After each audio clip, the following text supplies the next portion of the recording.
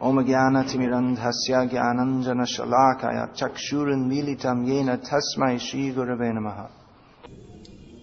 Hare Krishna. Here we are, as you know, assembled at the holy place, Madhurantakam. You have to sit properly. You can't sit like that for 2 hours. Give some asana. Give some asana for Sri Guru Eri-Katha. Sit comfortably. I came here maybe about 18 years ago with a smaller group of devotees. Maybe I came before that also. I can't remember. I visited so many holy places in Tamil Nadu. I can't even remember all the names of the places I visited. But about 10 years ago, I came across a dramatic rendering of the one famous pastime here. You're also adding your own drama. Right?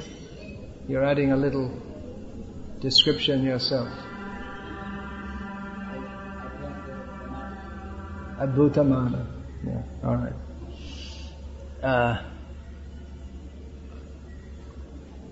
And since that time I desired to read that to a group of devotees here.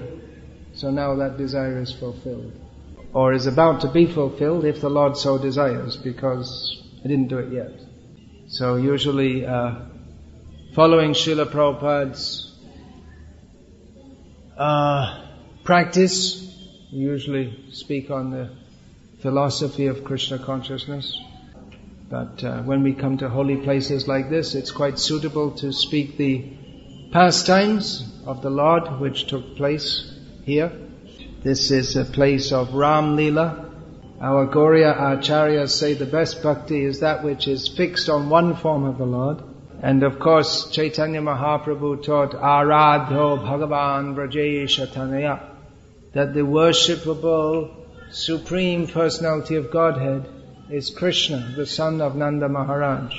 So, apart from many other causes such as lust, greed, anger, etc., I can understand I'm not on the highest platform because I very much like to hear also Ram Lila, Nrsimha Lila, Vamana Lila, and all the other Leelas. Of course, Chaitanya Mahaprabhu also, it wasn't that he banned hearing of such pastimes. He would also enact Ram Lila, just like on the Vijay Dashami day, he would enact the storming of Lanka. Ram Lila first took place here when Lord Rama was gracing this planet with the touch of his lotus feet, some millions of years ago. Not exactly the Treta Yuga before, but many Treta Yugas before. So Ram was coming in this direction, looking for Sita. And in this place, the Rishi Vibhandaka this was his ashram. So Vibhandaka was already much connected with Lord Rama, inasmuch as the son of Vibhandaka was Rishi Ashringa, who performed the Putreshti Yagya, by which Dasharath was blessed with 4 sons, of whom the eldest was Rama. So at this spot, Vibhandaka was worshipping the Supreme Lord Vishnu with the deity here by the name of Karunakaran, the merciful Lord.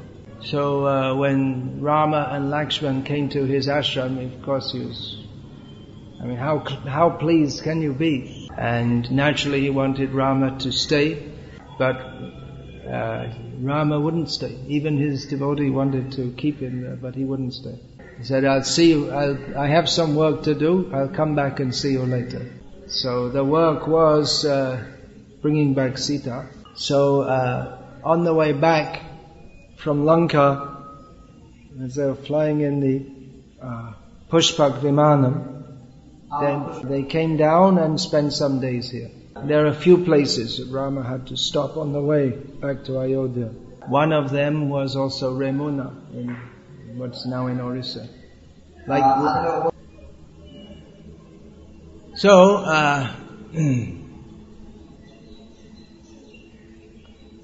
Much later, this place became one of the most important places in the Ramanuja Sampradaya, Sri Vaishnava Sampradaya, although it's not included in one of the 108 Divya Deshams. This is the place where Sri Ramanuja received Diksha from Periyanamba Mahapurnam Samashrayam, that's called in their terms, means taking full shelter. Samashrayam ye padda.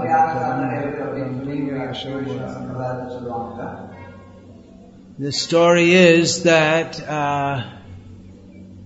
Sri Ramanuja was at that time living in Kanchi, and the Supreme Lord directed him that he should take the Diksha from Mahapurnam, who lived in Sri Rangam. So Ramanuja was coming with his wife at that time. He was a young man, married. He was coming towards Sri Rangam to seek the grace of Mahapurnam. At the same time, Mahapurnam was coming from Sri Rangam to Kanchi to meet Sri Ramanuja, because he'd heard of the qualities of Ramanuja and was calling Sri Ramanuja to Sri Rangam to become the leader of the Vaishnavas there. So they met here, and Mahapurnam suggested that they go on to Kanchi, and they met, and then Ramanuja, he expressed his desire for accepting discipleship. And Sri Mahapurnam said, well, okay, let's go on to Kanchi. That's, it's a very big, established, famous, holy place. But Ramanuja said, let's do it right now. Because he quoted a verse saying that life is unsure. There's no guarantee how long you'll live. So if you get the opportunity for initiation, you should take it immediately. So that ceremony was performed here, and you can see at the back there's a small mandapam, and that is the place where Sri Ramanuja accepted the Samashrayam, Pancha Sanskar, and this festival is celebrated here each year in this regard. And the deity here of Sri Ramanuja, you'll see he's in white Grihastha dress. Everywhere else you'll see the deities of Sri Ramanuja in sannyas dress, but here only in Grihastha dress, because when he came here, he came as a Grihastha. And shortly after that, he accepted sannyas. So, Rama came here, and he worshipped the Karunakaran, Vishnu, and now Rama, you can see his deity here, Kodanda Rama, Rama with the bow, and this is the only deity of Ram that you'll find. He's holding the hand of Sita. Generally in public, a man doesn't hold the hand of his wife. But Ram is doing so here, that he just got his wife back. He's very happy to be with her. Now this place is called Madhurantikam. Madhur, of course, means sweet. So from the Gauriya Vaishnav perspective, this gives an indication of Madhura Rati, or that of the exchanges between the Supreme Lord and His most intimate associates. That means his wives, his consorts, his girlfriends. So Ram Lila was performed here during the time of Ram's personal presence, when he was here in this world, directly during the time of his what is called Prakat Lila. That's understood? Prakat? No, not understood. His manifest pastimes. And just over 200 years ago, Ram again performed some pastimes here. And it's been very nicely described, this pastime of how Rama saved the lake from overflowing and saved all the people. I don't know who has made this description, but it's very sweet. For which he is known as Eri-Katha Ramarand, the Rama who saved the lake. Although there's another derivation of that name that means that the Supreme Lord Vishnu is just like we say, he is the ocean of mercy, and then that mercy is taken up in the clouds and rained down. So like that, there's another derivation of that meaning. So this pastime of Lord Rama is also very sweet, and it doesn't involve, although the main protagonist, of course Ram is the main protagonist, but the center of the story is one British man who's not a pure devotee, it doesn't seem, which maybe makes it all the sweeter.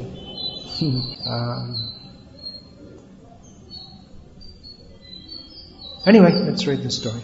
You have it there, right? Okay. I'll just read it as it is, because it's very nicely written, and maybe make a few comments here and there. It was pouring cats and dogs. Means it was this season, rainy season, or maybe it was the second rainy season, whatever, the rainy season. The rain god was on a destruction spree, and all fields bearing crop ripe for harvest were submerged. If the crop continued to be underwater for a couple of days more, the grain would sprout, dashing the grower's hope of a bountiful harvest and condemning farmers to another year of abject poverty. The flowing rain waters had not spared dwellings either, and they were under a foot of water. Cattle, chicken, and other helpless creatures stood drenched, finding no dry place to take shelter in. Children cried in hunger and were hushed by their miserable parents, who could find no dry twig or leaves for lighting a fire and making food. The strong icy wind pierced the skin like needles and made everyone shiver. The majority of the village people were sheltered in the Rama temple at the center of the village, towering high and mighty against the night sky. The temple was, however, no perfect haven, for the roof, left uncared for decades, was leaking. Raindrops which insinuated themselves through the sieve-like roof did not spare even the majestic Lord, with the kodandam in his hand, the bow in his hand, and holding Pirati's hand, Sita's hand, with his other, in a depiction of the divine wedding. It was as if the rain god was performing Tirumanjaram, Abhishekam, to the Lord, whose Tirumeni, divine form, had not experienced one for months. The temple was in the preliminary stages of dilapidation, with the villagers paying scant attention to the needs of their Lord Protector, intent in their materialistic pursuits. Despite all that, when confronted by the non-stop downpour, the villagers flocked to the temple, which was the safest shelter they could find. They had absolutely no qualms in seeking the Lord's protection in distress, though they had ignored His existence right in their midst when prosperity smiled at them. The talk in the temple centered on a single topic. What would happen to the vast lake on the outskirts of the village if the torrential rain continued? People who had been adventurous enough to have a peek at the lake confirmed that it was almost full in the morning. It was a huge lake capable of accommodating a vast quantity of water and catering to the irrigational needs of fields for 100 miles around. It had strong bunds built high to contain and consolidate inflows, and had never dried up, however rainless be the season.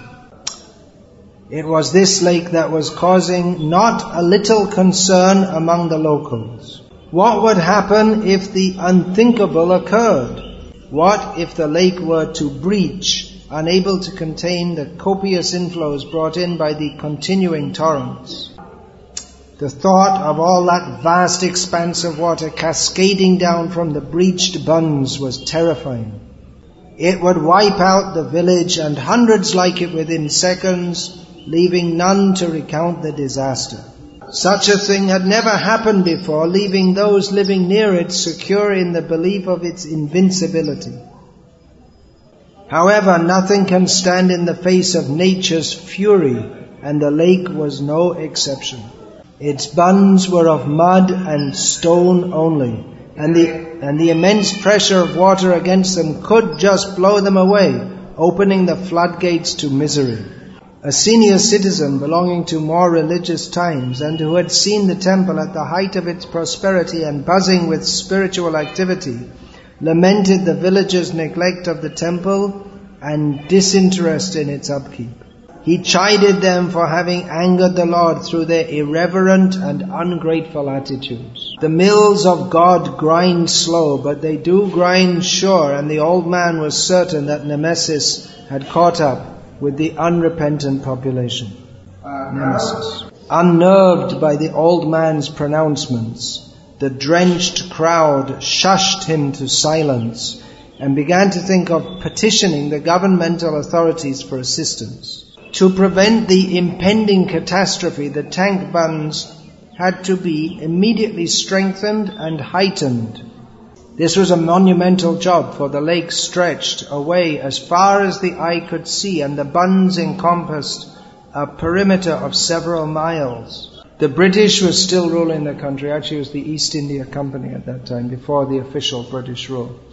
And the district collector, a pious man by name Colonel Place, was in charge of the area. When the matter was presented to him in all its magnitude, he immediately realized the explosiveness of the situation and ordered his minions to arrange for strengthening the lake bunds and for monitoring the condition round the clock. The wheels of government swung into action, and an army of workers busied themselves in carrying out the collector's orders. The rain, however, continued to come down in torrents without any let-up, and the water level in the lake kept rising menacingly. Though night had advanced, sleep eluded the British man, who paced restlessly in his quarters, worried at the lack of let-up in the downpour. He decided to inspect the bundwork personally and left with his retinue to the lake, paying scant attention to those who tried to dissuade him on the grounds of impending danger. As one used to leading from the front, he left for the lake and arrived amid a steady downpour. He climbed to the top of the bund, and the sight that greeted his eyes took away his breath, the enormity of the situation striking him with full force. The water level had risen alarmingly till it now lapped at his feet, at his position on the top perimeter of the bund. Another hour or so of the rain and the lake would breach with cataclysmic consequences. And since rain was still coming down in sheets accompanied by a gale, there seemed little hope of averting the inevitable. It was as if these miserable, uneducated and uncultured masses were destined to a watery grave. Then a chilling thought struck him. In deciding to visit the scene of action, he had painted himself into a corner and had no way now of returning to safety. It looked as if he too would be sharing the watery graves of the people he had thought about disparagingly a moment before. Was it the will of the Lord Jesus that he should die in a heathen land, forsaking his beautiful wife and affectionate children in distant England? The moment these thoughts occurred to him, he banished them with guilt. He was the district collector responsible for the lives and safety of thousands, be they heathens or unlettered. They looked up to him with childlike faith, hoping against hope that the tall, fair-skinned, Durai would somehow work a miracle and save them all from certain death. But what could he do in the face of nature's unrelenting fury? The swirling waters of the lake were looking more menacing by the minute, and the wind had snatched away the umbrella held over his head by a lackey, apparently angered at the collector's efforts at protecting his head. That means nature is angry, not the lackey.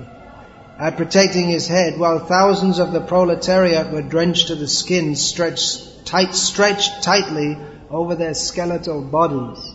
Colonel Place was desperate and could think of no way to prevent the waters rushing out on their terrible mission of destruction. The old man in the temple, who had spoken of the neglected Lord and the awaiting nemesis, was also one of the collector's retinue. In the pushing and pummeling wind, he had reached the collector's side and, picking up courage, told the official that only Lord Rama could save them now, as the situation seemed beyond human intervention. He explained to the skeptical Englishman the immense power of the Lord and His matchless beauty. In the drenching downpour, despite the wind snatching away many of his words, and in his broken English, he gave the foreigner an account of the exploits of Sri Rama and of his bridging the vast ocean with the aid of mere monkeys. The old man spoke with emotion of the Lord's infinite mercy and His abiding concern for the innocent. It all seemed pretty unreal to the collector. He was standing in pouring rain on the bund of a gigantic lake on the verge of breaching, hours, perhaps only minutes away from certain death, listening to an old native blabbering about a heathen god. He shook his head in disbelief at his own predicament and tried in vain to shore up his sagging faith in life. The old man, with little else to do, continued his enthralling narrative of the Lord's prowess with the bow, and of how his emissary was able to just fly over the vast ocean, again speaking with tears of the infinite mercy that characterized this Karuna-Kakutstha, the scion of a royal family who spent 14 hard years in the jungle just to obey an unjust command supposedly from his father and conveyed to him by a stepmother who was intent on making her own son the heir to the throne. When we are drowning, we tend to clutch at straws in desperation, especially when nothing else is available to hold on to. Colonel Place was in a similar situation.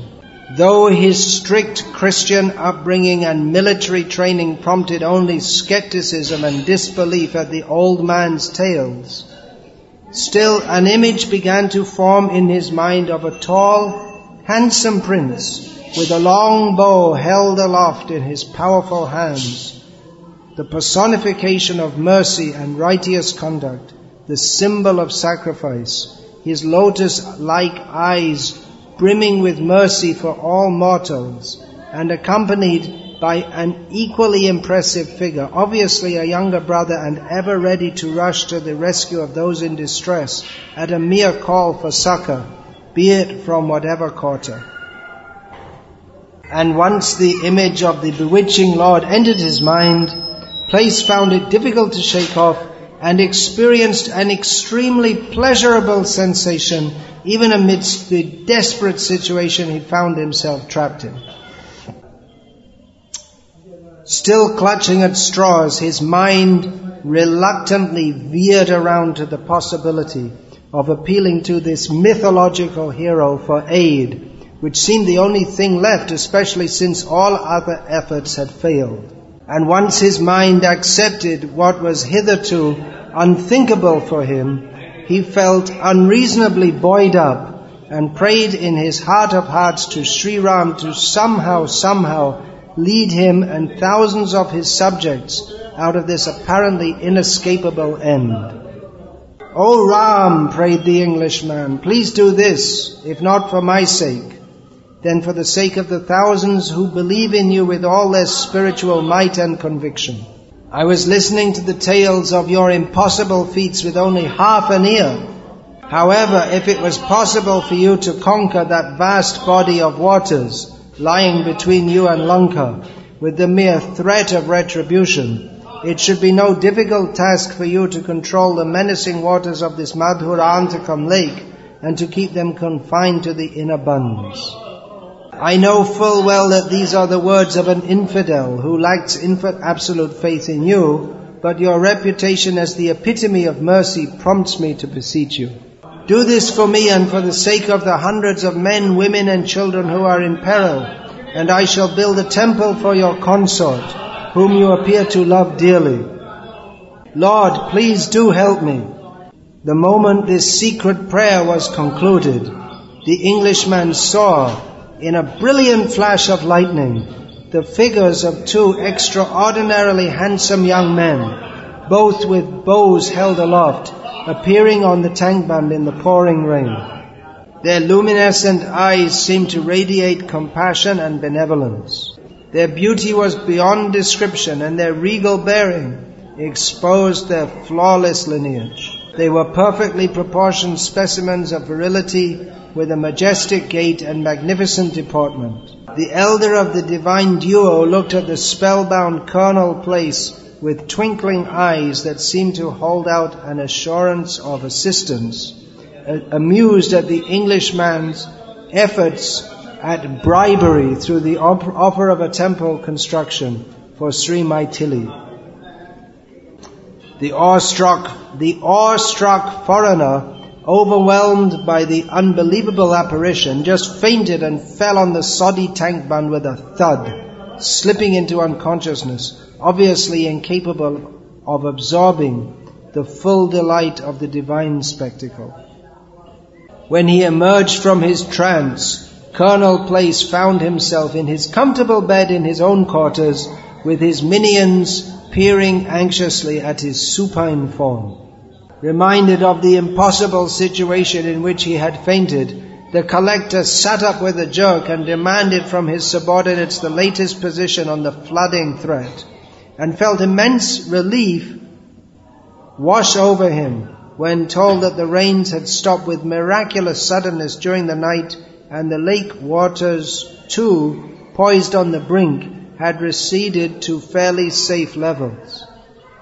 Through a planned opening of the sluices, the water level was brought back to near normal, and the threat had blown over. Colonel Place's skin tingled when he remembered the divine youth he had witnessed in that flash of lightning, who had appeared as if in answer to his unuttered prayers and effortlessly saved not only himself but innumerable others too from a certain and watery grave. The vivid image of the Lord and His infinite mercy in answering the insincere prayers of an unbelieving foreigner continued to occupy the Englishman's thoughts forever, and he used to recount the tale with fervor to skeptical audiences even after his return to England. However, Colonel Place's newfound faith did not desert him the moment his job was done, and he lived up to his part of the bargain by constructing the Taya Sannidhi at Madhurantakam. A plaque on the Sannidhi wall still stands testimony to the aforesaid legend, which has bestowed the Lord with yet another Tirunamam, holy name, lovingly coined by his grateful votaries, Eri-Katha Ramarand, the Rama who saved the lake. So it's very beautifully composed. There's another version that, here's another version of the story that, slightly different. That this place,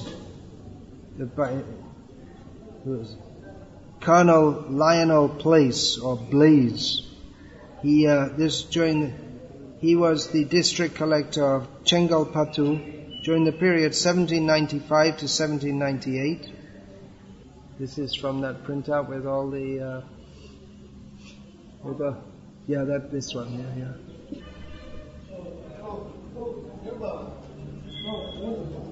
He was the district collector 1795 to 1798. I can't exactly locate it because the pictures don't show here. Okay. So he visited this village during the rainy season due to the threat from overflow of the lake. And when he saw this temple, he wanted to visit it. The priests at the temple told him about the history of the temple. And in one part he saw all stone pillars and slabs all piled up. And when he asked about why these stones and slabs are there, he was told that was meant for the construction of a temple for Janaka-Vali, namely Sita Devi. But it had not been done because of lack of funds. It hadn't been built. So the collector told the priests that if Sri Rama protected the village from the lake during the storms, he himself, Colonel Place, would build the shrine for Sri Janaka-Vali Taya. It says here, then he rushed off without taking darshan of the deities. But I don't think they were allowed to see the deities, actually, the British. I mean, they're not even allowed in the temples, right?